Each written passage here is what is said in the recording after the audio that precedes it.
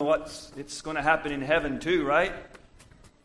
So we better know how to do it down here if we're going to do it up there, right?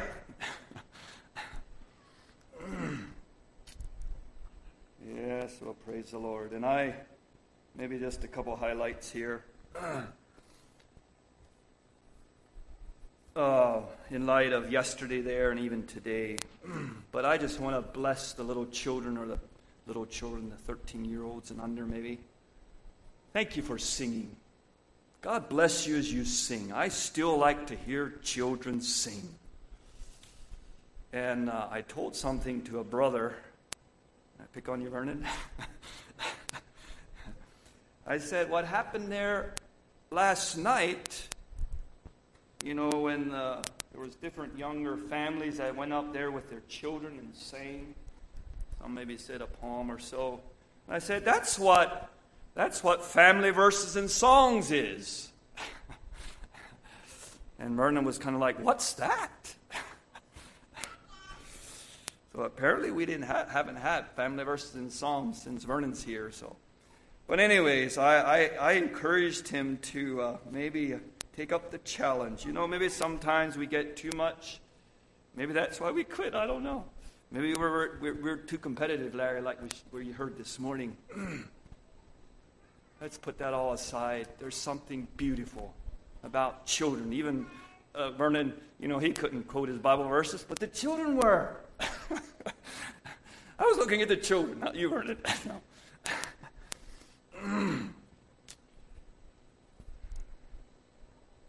Praise God for little children. How was it when Jesus came there into Jerusalem? And some were upset. Was it the little children that were singing? The children that were singing. And he said, I forget exactly how that goes there, but something to the extent if he tells the people to quit or the children to stop singing, the rocks and the mountains will start singing. Well, may we be a singing people. Praise God. We have something to sing about. We have a new song. Well, I don't know what you are expecting tonight, and I don't know if I know what I'm expecting, but maybe I shouldn't say it that way. I am believing God. I do believe He has a message that He wants me to share tonight, and I do want to thank you too for praying. We need the prayers of the saints. Right, Larry? I could maybe say more about this morning too, just the different things that were mentioned. Andrew is here tonight. But maybe some are listening in. God bless you too as you listen in, and those who maybe are not here tonight but might hear the message. Jesus came to save sinners. Jesus came to save sinners. But just, a couple of things here this morning. I so appreciated the opening and then the children's lesson there about being missionaries right where we're at. Sometimes we think that if we go over to Africa or somewhere, somehow get into a plane, that'll make us a missionary. But I'm here to tell you tonight that does not make you a missionary. Just because you get a ticket and go to Africa. What makes you a missionary is if you have a heart that is full of the love of God and you see the needs around you and you do something about it. And there's many needs. There's many needs. I don't know, I might say it tonight a couple of times. I'm not sure, but the neighbor across the street, Larry Ian, I think is his name. He's a needy soul. He needs the Lord Jesus. He knows what he is doing. At least he knows that he has Bible knowledge. He grew up, I think, in a Christian, at least he went to church. So he knows. He told me that he knows, and he didn't want to hear anything. But somehow, there he is, drinking his life away. He needs to hear the gospel. He needs to hear the good message that Jesus came to save him.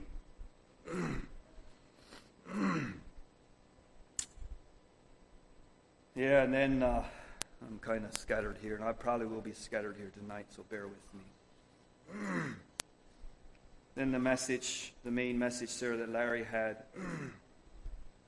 Yeah. I hope we were all listening. I hope we were all listening. And even going back to the Sunday before, Elvin preached a message on something about a vision and the glory of God.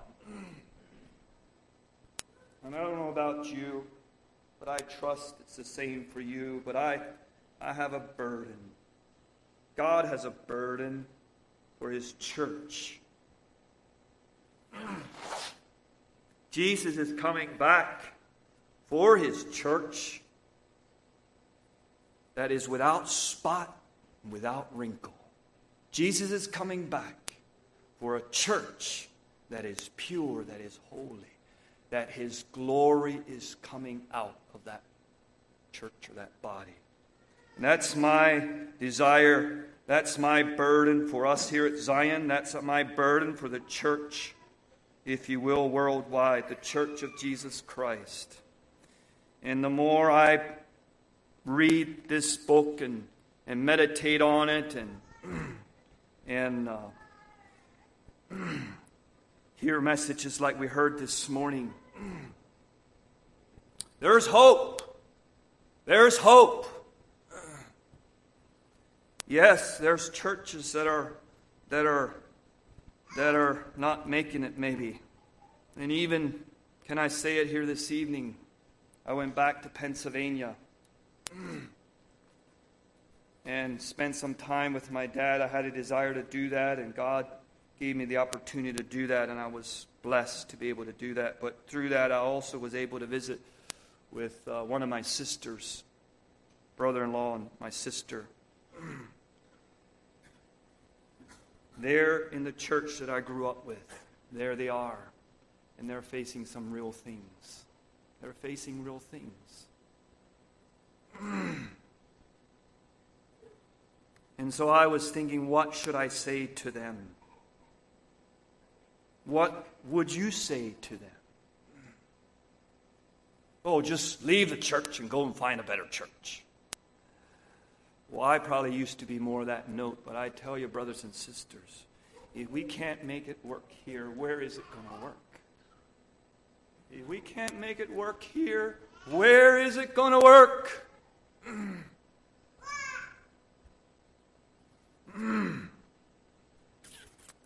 So, yeah, God is good. God is on the throne. God loves us. Let's go to John chapter 3 this evening for the message. John chapter 3, verse 16. Is there a child in this room this evening that will quote that verse for me? John 3:16. Is there someone who knows that verse well enough to stand up and quote it? John 3:16. Is there someone?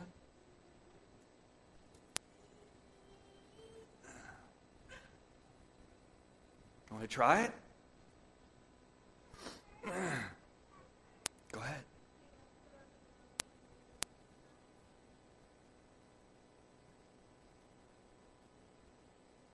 That. Believe it. Should not. But have. Amen. Praise the Lord. Thank you. Thank you. Very good. For God so loved the world that He gave His only begotten Son, that whosoever believeth in Him should not perish, but have everlasting life. Everlasting life. For God so loved the world that He gave His only begotten Son, that whosoever believeth in Him should not perish, but have everlasting life. Praise God for that everlasting Do you have that everlasting life in your heart here tonight? I was going to just touch on this song that we sang. Thinking of Sunday evening services, I have memories of Sunday evening services that this song brings memories back. Are you looking for the fullness of the blessing of the Lord? May we long for God to work. May we pray that God will work.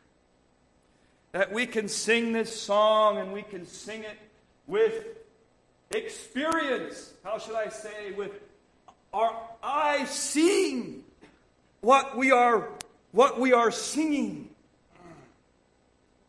And I'm not inferring that we're not seeing any of it, but oh, God has so much more for us. This song is so. Maybe I'll just make a couple comments on it. Are you longing for the fullness of the blessing of the Lord in your heart and life today? Are you longing for the fullness of the blessing of the Lord in your heart tonight? My brothers and sisters, let's see, how do you say it? Children. Boys and girls, there we go. Are you looking for the fullness of the blessing of the Lord in your heart and life today? Claim the promise of your Father. Come, and I like this, come according to His word in the blessed old-time way. It's still the old-fashioned gospel. He will fill your heart today to overflowing. As the Lord commandeth you, bring your vessels, not a few. He will fill your heart today to overflowing with the Holy Ghost and power. And is that not what we need in this day and age that we live in? We need the Holy Ghost and power. Is it because we only bring maybe one little vessel and it's too full of other stuff? And God well, that one there is almost full, not quite. There's not much more room in there. And He was too full of other things. And we only have the faith to bring the one vessel that we have, but how many vessels did that widow bring? How many vessels will we bring tonight? Like the cruse of oil unfailing, His grace forevermore, His love unchanging still, according to His promise with the Holy Ghost and power, He will every vessel fill. Every vessel fill. They that hunger and thirst after righteousness, they shall be filled. Well, let's go back to this verse here in John. If you're there with your Bibles, John 3:16. We quoted it. For God so loved the world that He gave His only begotten Son, that whosoever believes in Him shall not perish but have everlasting life. Well, there's different words in this verse that I want to zero in on this evening. The first verse is, for God. God. For God.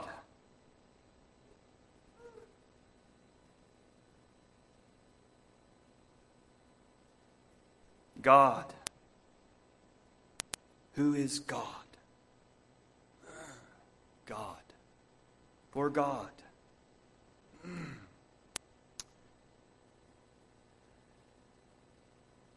I have this burden, or whatever you want to call it here. But I think we do too much of this. We heard it this morning. If you remember, Lee mentioned it. We do too much of this, what we read in 2 Corinthians chapter 10, verse 12, I think. They that compare themselves among themselves are not wise. You know, we can fall into this thing of comparing ourselves among ourselves, you know. I'm doing pretty good. I'm doing as good as Vernon, so I'm doing pretty good. Or I'm doing, however you want to phrase that here this evening. I think you know what I mean. It says, the Scripture says, they that compare themselves among themselves are not wise. Let us be wise tonight. Let us not gauge or compare ourselves among ourselves. And even with the message this morning that Larry was saying, that thing comes in there too. It's not wise to do that. So who should we compare ourselves with? Who should we compare ourselves with? We need to see the holiness of God and not excuse ourselves when we see ourselves and our need in light of His glory. We need to see God. We need to see His holiness. We need to see God for who He is. And when we stand in that mirror and we see ourselves before a holy God, we will not say, well, I'm doing pretty good. We won't say that. Because God is holy, and there's too much, can I say, unholiness in us. Was it Isaiah when he saw the holiness of God? What did he say? I'm a man of unclean lips. He had a vision of the holiness of God. And do we ever need a vision of the holiness of God? I forget exactly how Tozer says that, but he says something about as far as our view of God will depend on who we are as a Christian. If we have a low view of God, our Christianity is going to be like we heard this morning, Corinthians say about. They were carnal. They were immature, you could say. But God wants us to have a vision of His holiness, to see Him for who He is. And I don't know how else to do that but to look into the Scriptures. Read the Scriptures, and maybe more than just read it, maybe I should ask tonight, but I don't think I will. But some of us are reading through the Bible once a year. I just give an encouragement. Don't just read for the sake of reading. When I was a little boy, I used to read books. My brother, Larry, competition, my brother read books, and I wanted to keep up with him, so I read books. Somehow, he went to this bookmobile up in Turry Hill, and he got these books. And I wanted to keep up with my brother Lester. So I read these books, but I found myself, they were not books that we should read, they were Western books and all that garbage. But anyways, I still remember my brother-in-law gave me some Zane Grey Western books, and there was about 6 of them. And I read through some of them. I think I read them all. But I found myself just quickly reading. And I'm glad I did that so it didn't sink in. But that's not how we read the Bible. The Bible, we read it so it sinks in, so that we see the holiness of God, to where we say, Lord, have mercy on me. I'm not where I need to be. May God help us. May God help us.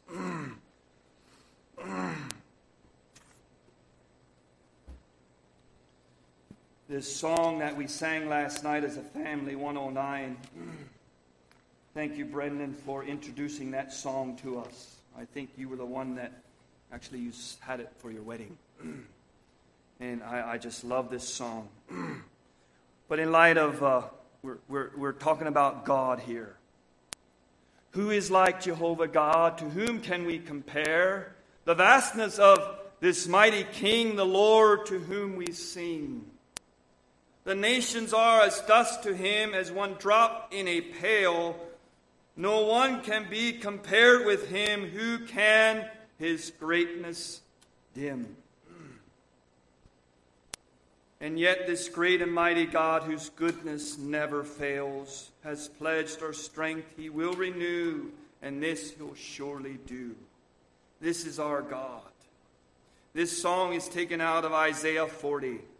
And it would maybe be wise to go there tonight, but I'm not going to for the sake of time. Our God is on the throne tonight.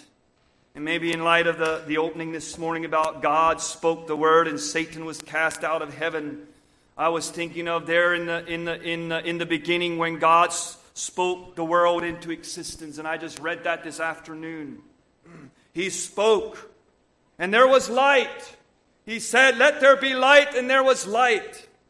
Let there be trees, and let there be animals, and there was animals, and there was trees, and there was all these different things.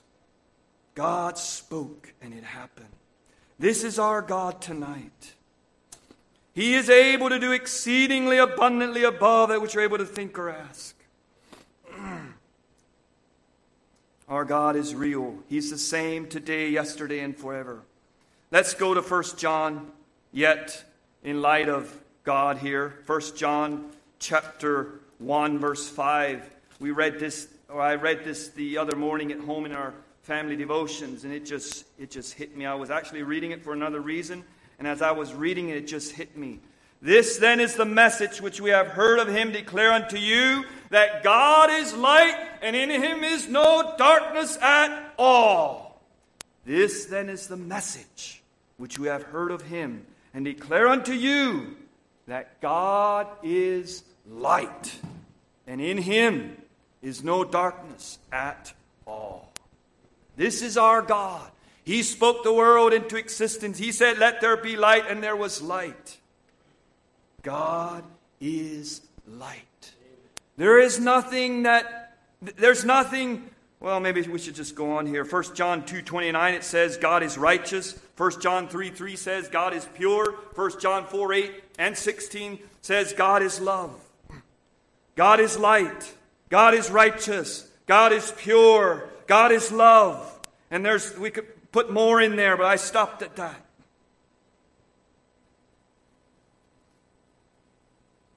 God is light. God is righteous. God is pure. God is love.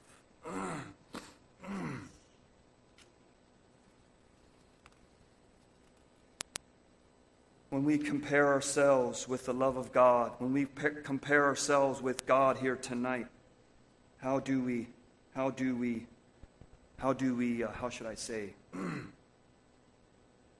compare? Maybe that's how I should say it.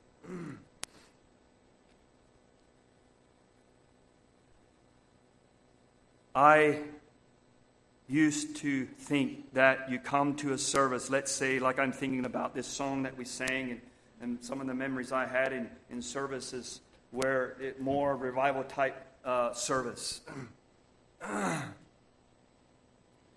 You know, somehow I used to think that I need to be perfect. And I was under a lot of condemnation. Brother Danny or Brother Mose would get up and preach, and they would preach, and I would feel my undoneness, even though I was born again, but I would feel my undoneness, and I thought I had to be there now. I thought I had to be this perfect Christian that never made a mistake. And it put me under a lot of condemnation. And I struggled with that for probably, I don't know how many years I struggled with that. But Jesus, how does it say there in Romans? There is now no more condemnation to those who are in Christ Jesus. If you're in Christ Jesus tonight, there is no condemnation. But let me say, God saves us. And condemnation is gone. The burden is lifted of sin is off our back. And we have peace with God. Well, like we heard this morning, God wants to change us from glory to glory. And if you and I are here tonight, God wants to show us our undoneness. And He wants us to see it for what it is and say, Lord, change me. Do we get that? Do we get that? May God deliver us from this idea that we have attained. My brothers and sisters, we have not attained. We have not attained. God has so much further to take us. And we could just, the whole aspect here of God's love. To have that pure love of God flowing out of my life. And brothers and sisters, I think the best way to grow in this thing. Larry, you were talking this morning about, it's still up here, seek for more. Seek for more. What was I saying? The best way, I believe, is that when we see and when we realize maybe we responded in the wrong way or whatever, and we take that thing before the Lord and say, God, that was not your love coming through me. Lord, forgive me, change me. And if we do that every time that something like that happens, guess what will happen? Do you think you're going to grow in God's love? Do you think there's going to be more of the love of God flowing out of your heart and your life? My brothers and sisters, I believe it will. I believe it will. But we have maybe too much the idea that, well, I'm saved, praise God for the blood. Thank you, Jesus. Amen. That's good. If you're secure in your salvation. But God has a work for us to do. God has a work for us to do. And if we are too, how should I say, full of other things, if we're too full of other things, God maybe has to take us and put us on the shelf. I'm afraid there's too many that God has to do that with. But oh, may God give us a vision. May God give us a burden. Jesus died our soul to save, not just so that we could have a ticket to go to heaven, but so that His life would be manifested, that His life would be shown and lived out and through us. How did you say that, Larry? We were out there talking. Lee and you and I were talking, and Lee was bringing this thing up about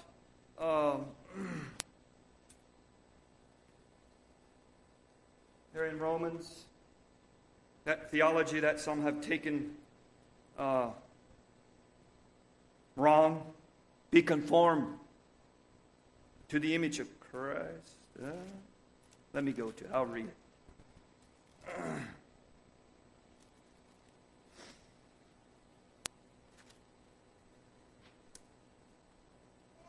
Yes, here, Romans 8, verse 29. For whom he did foreknow, he also did predestinate to be conformed to the image of his Son, that he might be the firstborn among many brethren.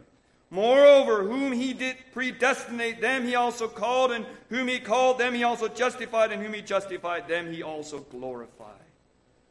So we have some that have this thing of predestination, that some are predestined to be saved and some are predestined to be lost. But that's not what Romans there is saying. It is saying that we're predestined to be conformed to the image of His Son. And Larry, while we're talking that, Larry went back to the beginning, where God formed Adam in His, how did you say that? In His image. In His own image. And we know what happened there in the garden. Sin came in and destroyed that. But oh, God sent His Son so that can be restored again, if you will. That we can show forth Christ to a lost and dying world. Okay, we need to move on here. So we were looking at God. God is light, God is righteous, God is pure, God is love. The next one I want to look at is love. For God so loved the world. I want to look a little bit at love. As I was preparing or trying to put some things down on paper this afternoon, I was shocked when I realized I only had 4 papers and that love was not in it. And I thought, whoa, now wait a minute. How can we talk and preach about this chapter in John 3:16 and not talk about the love of God? Yes, God is love. Well, I just want to read, we were in Corinthians this morning. Let's just read a couple verses in there again. 1 Corinthians 13. 1 Corinthians 13, 4 and 8 says, Charity suffereth long and is kind. Charity envieth not. Charity vaunteth not itself, is not puffed up, doth not behave itself unseemingly, seeketh not her own, is not easily provoked, thinketh no evil, rejoiceth not in iniquity, but rejoiceth in the truth, beareth all things, believeth all things, hopeth all things, endureth all things. Charity never faileth. Praise God. That's what love does. That's what charity does. What does it do? It suffereth long. It's kind. Even when those are not, maybe some are not kind to us. Love is kind. Even if somebody beats us, what will the love of God do? It will respond in love. It'll be kind. Suffereth long and is kind. Charity envieth not. There's no envy there of being envious of our brother's gift, Brother Larry. There's no envy there. Envieth not. Charity vaunteth not itself, is not puffed up, no pride. There's no pride there. Doth not behave itself unseemingly. It does not seek its own. It's not easily provoked. Are you sitting here tonight and do you get easily provoked? You need a good dose of the love of God. Amen? Do you get easily provoked? It thinks no evil. Wow. No evil. It rejoices not in iniquity, but it rejoices in the truth. When you hear something about a brother or a sister, and it's a little bit gossipy, and it's, you probably know you shouldn't listen to it, but you do anyways. And here it says that love does not rejoice in iniquity, but it rejoices in the truth. How is it when we hear something? Do we repeat it? It beareth all things. Love beareth all things. It believeth all things. It hopeth all things. It endureth all things. Charity never faileth. Lord, fill us with your love. Lord, fill us with your love. This is what love does. Corinthians here that we read. I like to look at a couple other things here. In Matthew, they're very familiar scriptures here this evening. But may we allow God's word to speak to us. Matthew chapter 5, verse 38 to 48. Ye have heard that it hath been said, an eye for an eye, and a tooth for a tooth. But I say unto you that ye resist not evil. But whosoever shall smite thee on the right cheek, turn to him the other also. I talked to somebody and he said, not literally, but by what he said, he did something he had told him not to do, and he said it was like he literally slapped him in the face and he left him have it. Is that what you do? I don't know I don't know if I ever seen somebody slapped on the face or not. But bring it down closer home. When somebody slaps you in the face, so to speak, maybe you told them they shouldn't do something. Maybe it's your child that did something and they somehow whatever, and you just let them have it. I told you so. Why did you do that for? And you let them have it. You slap them. Let's go on here. But I say unto you that ye resist not evil, but whosoever shall smite thee on the right cheek, turn to him the other also. So there it would be like, in a sense, it would be like your child, in a sense, would slap you because of their response, and then you, because you're not flowing in the love of God, you slap back or you let him have it. If any man will sue thee at the law and take away thy coat, let him have thy cloak also. And whosoever shall compel thee to go a mile, go with him twain. How does that play out? And we don't have time to go into these things, but how does that play out in everyday life? If somebody asks you to do something, do you do it cheerfully And do you do it even better than and more than what they asked you to?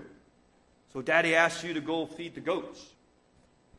And you barely feed them, or you feed them there. You know exactly how Daddy wants you to feed them, and you feed them exactly how you know, and you even see that there's something a little bit wrong with that little goat over there, and you take care of that, and you see maybe the fence is a little bit, has a hole in it, and you repair that. That's how it is. You go the second mile. Oh, God, deliver us from only barely doing it for the, well, we know we're supposed to, so I guess we better do it or we'll get a spanking. Or, yeah.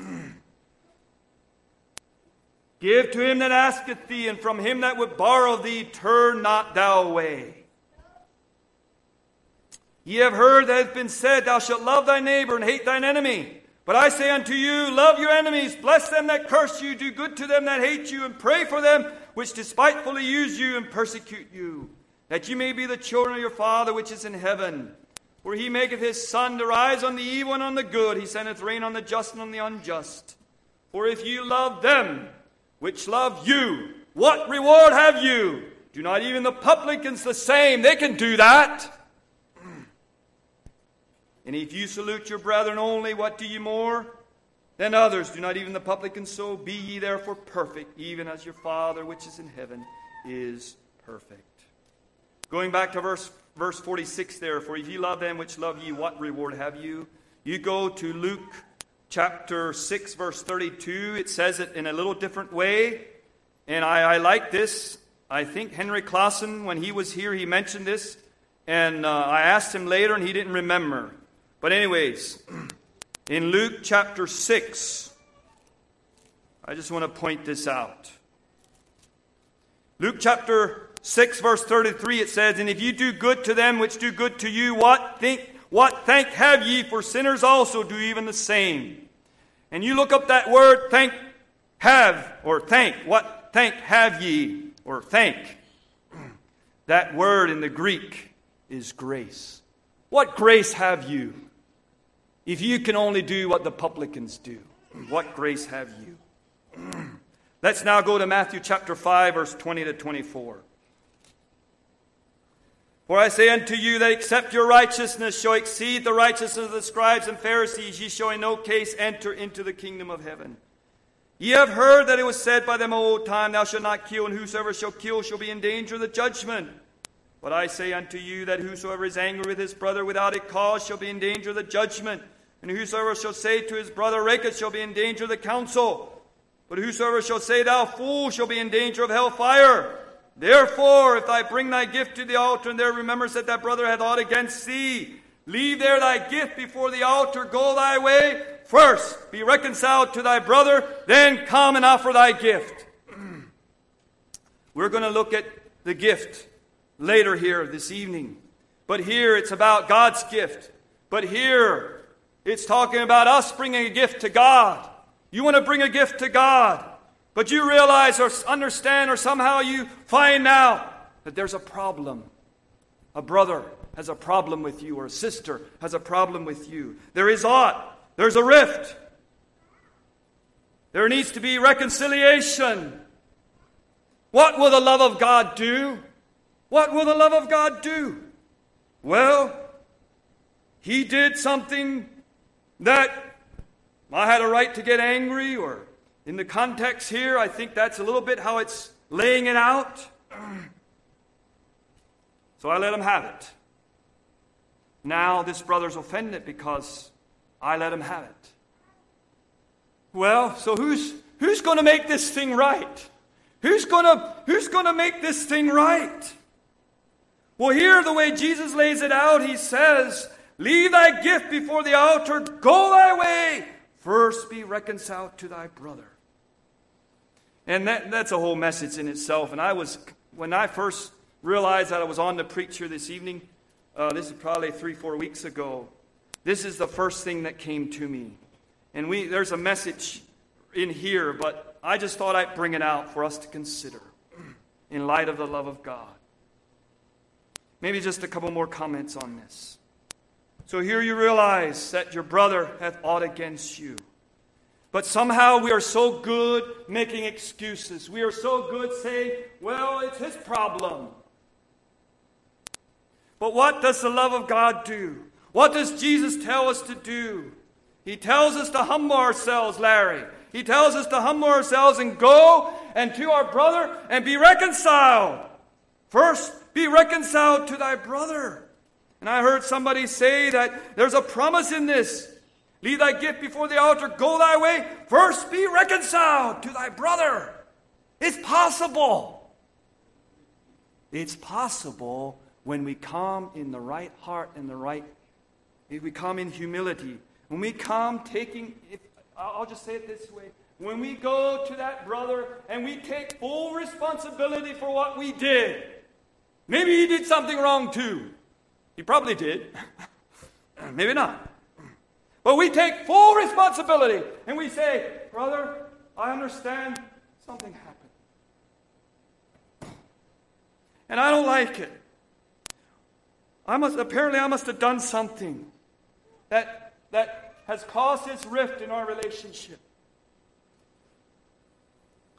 And maybe you can even remember that you did something and you say, brother, I am sorry I did this. We are taking full responsibility. I want my relationship with my brother. We have here in Matthew chapter 5 where it says, blessed are they that mourn, for they shall be comforted. There is people that are mourning because of a loss of a daughter or a son, or maybe a husband or a wife. That's very real. And it happens. It just happened in our community.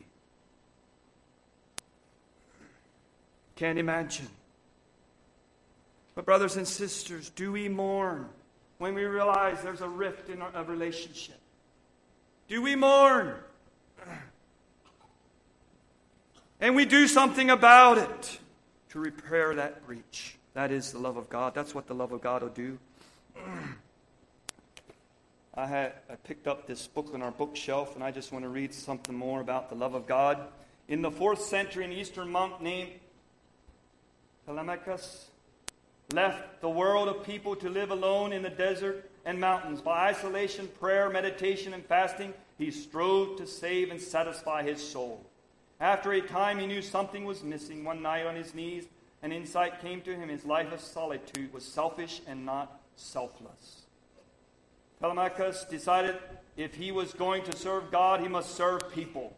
Leaving his desert haunts, he returned to Rome, the capital of the world. To his surprise, Christianity had become the official religion. Christians no longer hid in tombs to worship. Everything seemed changed except for one thing. One awful visage of pagan Roman remained the arena. True Christians were no longer thrown to lions for entertainment, but captives of war were forced to fight and kill each other. Telemachus followed the swarming crowd to the spectacle. People cried for blood as gators fought. I'm not pronouncing these words right, but you know who it is. Suddenly the monk jumped into the arena and rushed between the gators. Surprised, they stopped fighting. But the crowd cried, "Let the games go on!" He was pushed aside, but again he ran back between the two. Now rocks and curses thundered from the angered spectators. Still he cried to stop the senseless slaughter. Then the commander's voice barked an order. The gator's sword rose, flashed in the sunlight, and struck the old man dead. The crowd quieted, shocked that a holy man was killed. The game ended in silence. The audience melted away. Never again, according to this story, did the gators fight in the arena. The old man, by dying, ended the brutal games. His death was more valuable to the world than his life. That's what the love of God will do. I have another picture of a mother giving her life for her baby. She is skin and bones, but there she feeds her baby. She's giving her life. There's not much food around, but she gives her life for her baby. What does love do? Love gives. What does love do? It gives. So we want to go to the next one now. For God so loved the world that He gave. He gave. God so loved the world that He gave His only begotten Son. Because God loved, He gave. He gave. For God loved. Because God loved, He gave. He saw a perishing world and He did something about it. He gave the best that He had, His only Son, so that you and I could be saved. He was willing to come and die on that cruel cross. If you would have been the only one in this world, He would have came just for you. Do you believe that? That's the love of God. He gave the best that He had, His only Son, so that you and I could be saved. He could have left us in our sin, but He didn't. Why didn't He leave us in our sin? Why didn't He just say they're a hopeless bunch of people? I'm not going to go give my life for them. They're not going to believe. They're going to keep doing what they're doing. Is that what He thought? Is that what He said? No. He could have left us in our sin, but He didn't. Why? Because He loved us. God gave His Son. Jesus gave His life. Jesus gave His very life. Like that man that we read about. I could hardly pronounce his name. He gave His life, and those fights quit.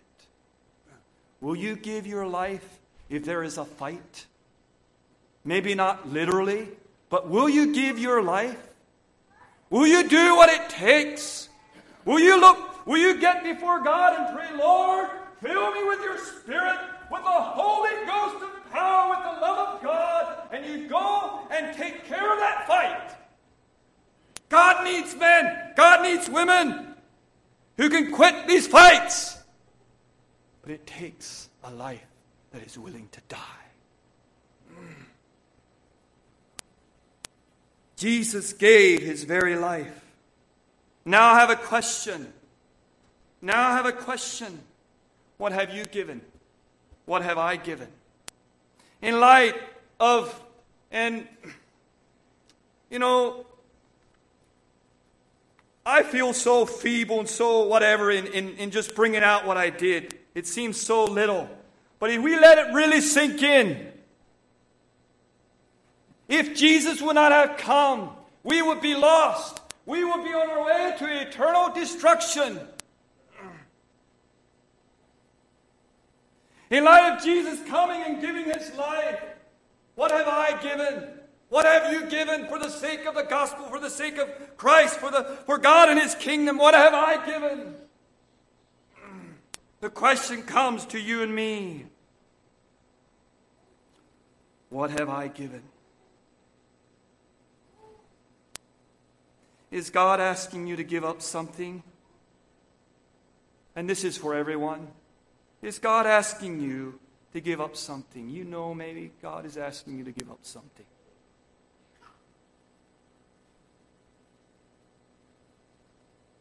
Will you give it up just for Him? Whatever that might be, will you give it up just for Him? Because you love Him. You realize what He did for you. You realize that He came all the way from heaven. How's that song go? To save you and me. He left the glories of heaven. And as I was thinking about this thing of God giving and then Jesus giving His life, and then I was thinking, well, God gave His Son. And I don't even know if I should say it, but Jesus gave His life. But just trying to think what sacrifice God had to give. And I thought of this. There was Him and His Son in a beautiful, loving relationship that was one. And He had to let His Son go down to a cruel world. And why did He do that for? Because He loved you and me. He loved you and me. Is God asking you to give up something? Will you give it up just for Him? Will you give it up just for Him? And this is for young or children, maybe younger children or children that still at home. Maybe your parents are asking you to give up something. What would the love of God do? Oh, but I like this little thing. I like this whatever it might be. But somehow Mom and Dad don't feel good about it. But you have all the reasonings in the world to reason around that there's no problem with this thing. Come on, Mom and Dad, you're just whatever. We hear these things about. You're just old-fashioned, whatever terminology you want to put in there.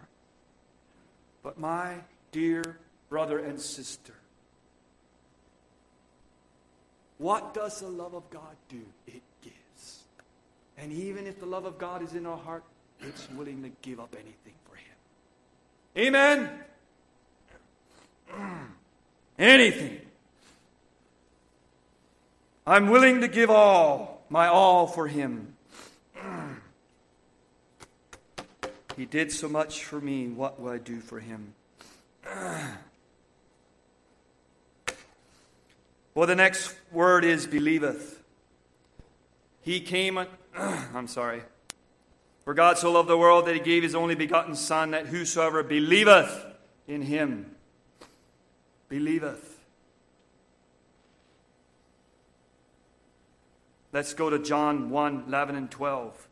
It says there, St. John chapter 1. St. John chapter 1, 11 and 12, it says, He came unto His own, and His own received Him not. But as many as received Him, to them gave He power to become the sons of God, even to them that believed on His name. He came unto His own, and His own received Him not. Did that discourage the heart of Jesus? Did love give up there? No, it didn't. It didn't. He came unto His own, and His own received Him not. But as many as received Him, to them He gave power to become the sons of God, even to them that believe on His name. Hallelujah. But as many as received Him, to them gave He power to become the sons of God, even to them that believe on His name. Now this word believeth, he that believeth receiveth. You need to believe. If I was thinking of bringing a gift or something along and just saying, who will come up and receive this gift? Maybe even put something a little bit in there that would really, want somebody come up to take it. You would think, Earl doesn't have anything in that box anyway, so I'm not going to go up there and maybe make a fool out of myself, or however we look at that sometimes. But if you believe that there is something in that box that you need, you really believe there's something in that box that you need, will you keep sitting in your chair? Will you keep sitting in your seat? How was it blind Bartimaeus? He was blind. He could not see. And he cried out, Jesus, thou son of David, have mercy on me. And the people said, don't be so radical. But he knew that Jesus had something that he needed. Right? He that believeth receiveth. God wants to give a gift. When? Next year. Tonight. God wants to give a gift tonight. Will you by faith receive it? God wants to give a gift tonight. Will you by faith receive it?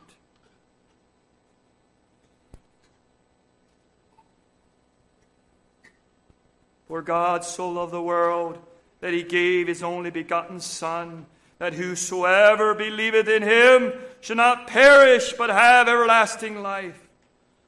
God, I believe, wants to give the gift of salvation. God wants to save souls tonight. And if I could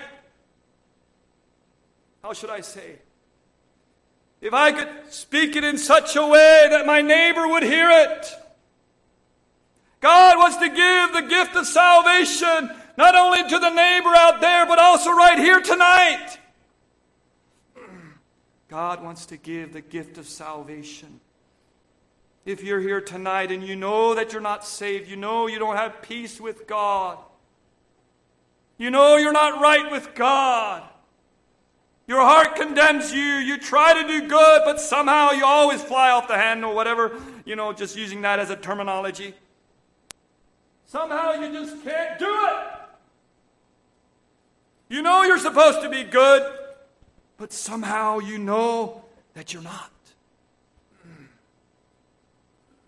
God wants to give a gift tonight, the gift of salvation. He wants to set you free. If you're here tonight and you need salvation, God wants to set you free. He wants to set you free.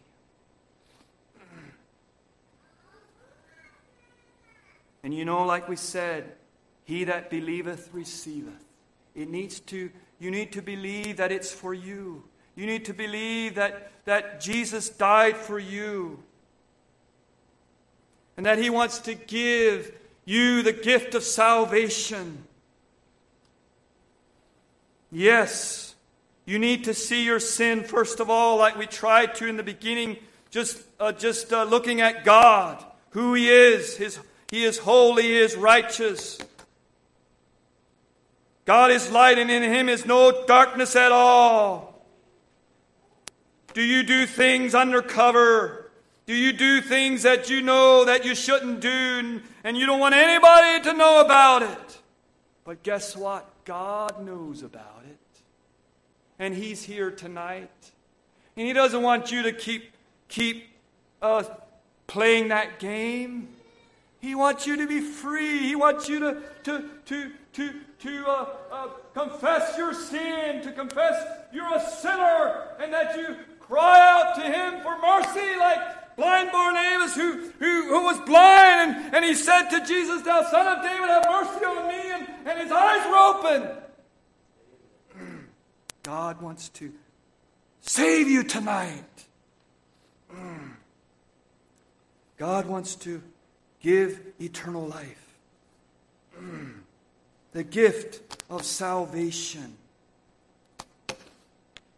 If you're here tonight, my encouragement for you, and I don't know who I'm speaking to, God only knows. And I wasn't sure that I had the faith to preach this tonight.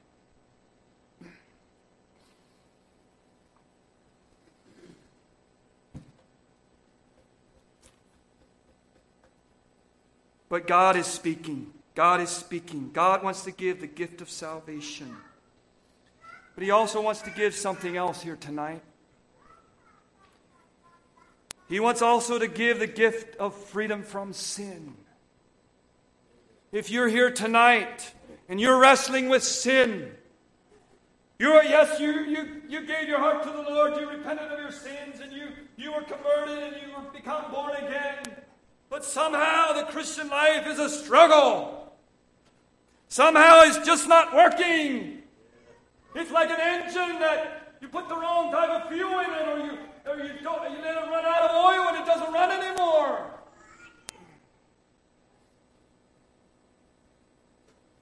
And like somebody said one time, some people live their Christian life where they, instead of the engine being in the hood, they have to push this thing. That's not the Christian life. That's not the Christian life. The Christian life, there is an engine under that hood, and when you start up the key, it goes somewhere, right? The other day, somebody was going past our place, and they were going too fast. I don't know, they were probably thinking, I got a lot of power into this hood. Well, we don't need that type of power, but we need the power to overcome sin. We need the power to be free from sin. We need the gift of freedom from sin. Do you struggle tonight? Are you here tonight? You struggle with fear. This virus thing is very real. Are you fearful tonight? And I'm not saying that to condemn anyone. Fear is a real thing. I have struggled with it I know what it's all about. But I also know what it is to be free from it. And it's not like I just conquered it and now it's gone. I still have to fight against it. Do you struggle with fear? You're fearful. God wants to give tonight to you the gift of freedom from fear. Perfect love casts out all fear. There it is. The love of God again takes care of that fear. We need to be full. We need to get filled with the love of God. Are you struggling with the sin of anger? I don't know if anybody struggles with that or not. I don't know I don't know if I'm preaching to anyone. But these things are real. These things are real. And for some reason I thought of the mothers tonight.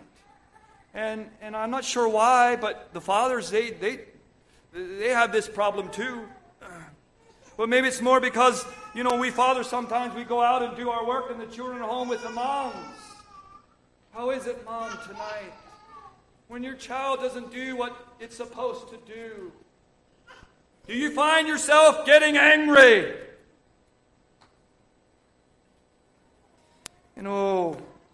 This is such a, for a child to grow up in a home where there is anger, you are destroying your child. Somehow they get a picture, it seems it works this way, where they get a picture, that's how they view God. God is out to get them. God is angry. He's up there with a big stick to beat me every time I do wrong. Anger is a terrible thing. God wants to set you free from anger. Pride. How about pride? You struggle with pride. Oh my, that is... You struggle with resentment. Maybe somebody did something to you and you just want to slap them. You just want to let them have it. They did something to you. Do you struggle with resentment? Do you struggle with unbelief? Now that one there comes home for all of us. Do you struggle with unbelief? Or do you believe when there is a need, where you come before God, and you remember the Corinthians 13 there where it says, charity beareth all things, believeth all things, hopeth all things. Unbelief. We'll go the other way. God, deliver us from unbelief. God wants to set us free. Will we believe Him tonight? Is there unforgiveness? That one there seems to be. I just remember one time we were up at the Ped Mall and there was, I was talking to somebody and I just kind of asked him, so is there somebody that you're not forgiving? He said, yeah. And I think I went to somebody else and kind of talked to them and here it was the same old thing. Unforgiveness. Unforgiveness. Do you struggle with unforgiveness? Do you struggle with selfishness? Are you selfish? You want the biggest pie or you want whatever. Are you selfish?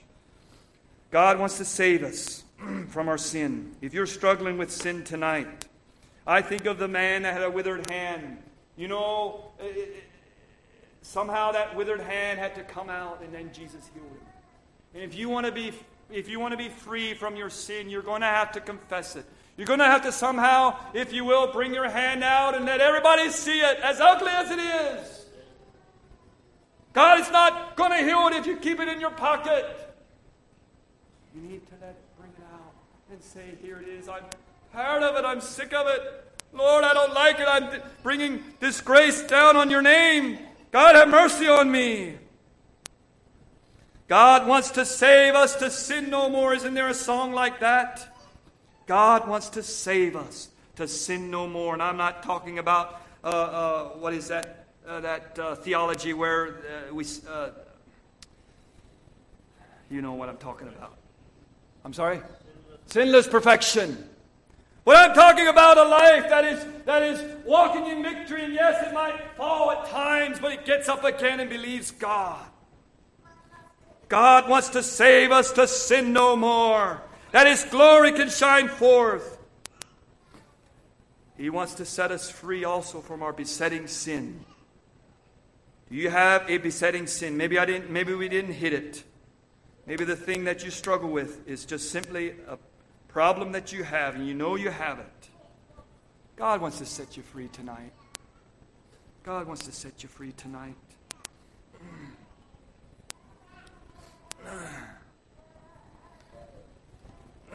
I'm sorry. Try to wrap it up here. I have this verse that I wanted to read in John.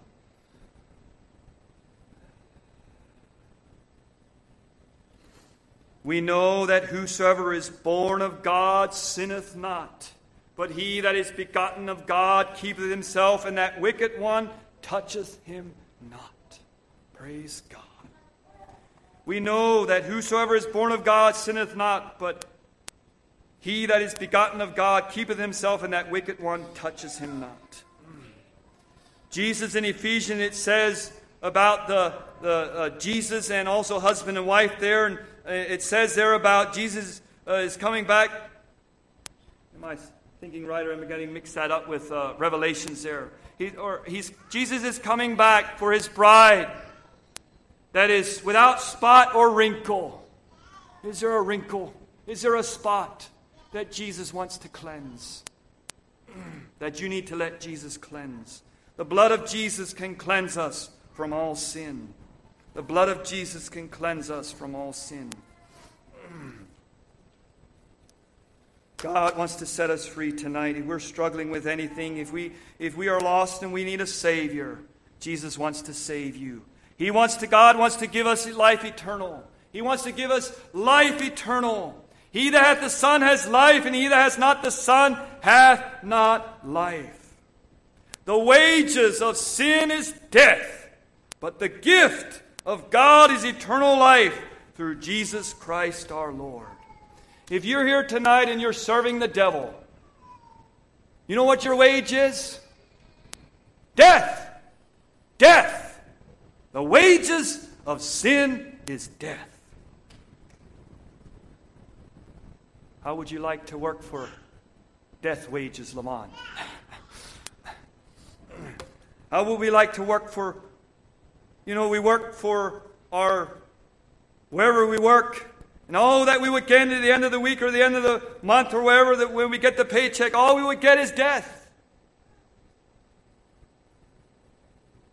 The wages of sin is death, but the gift of God is eternal life through Jesus Christ our Lord.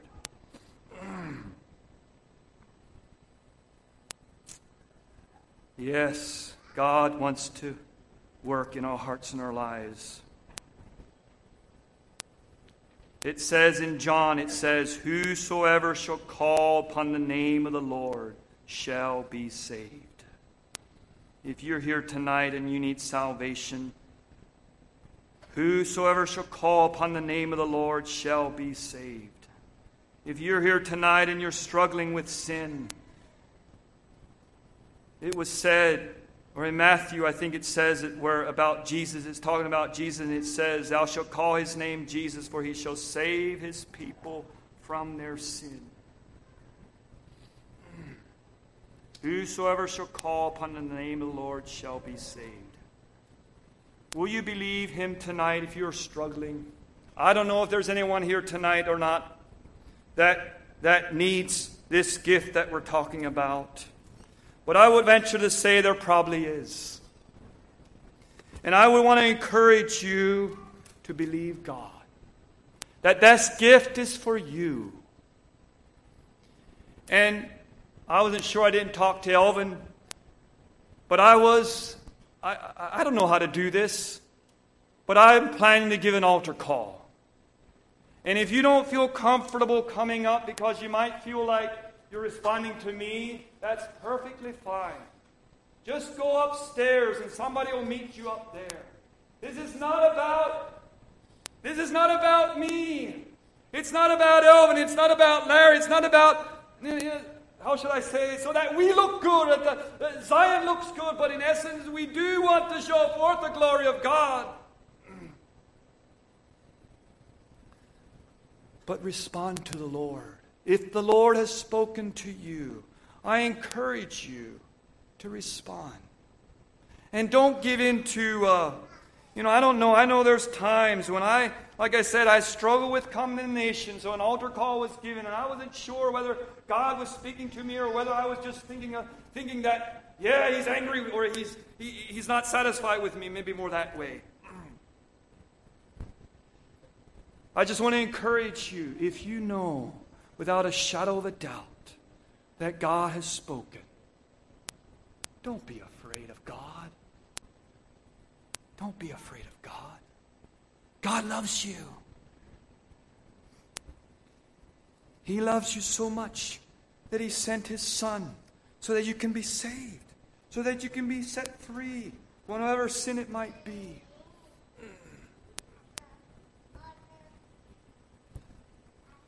I hope I have said enough, or I think I'll let it at that.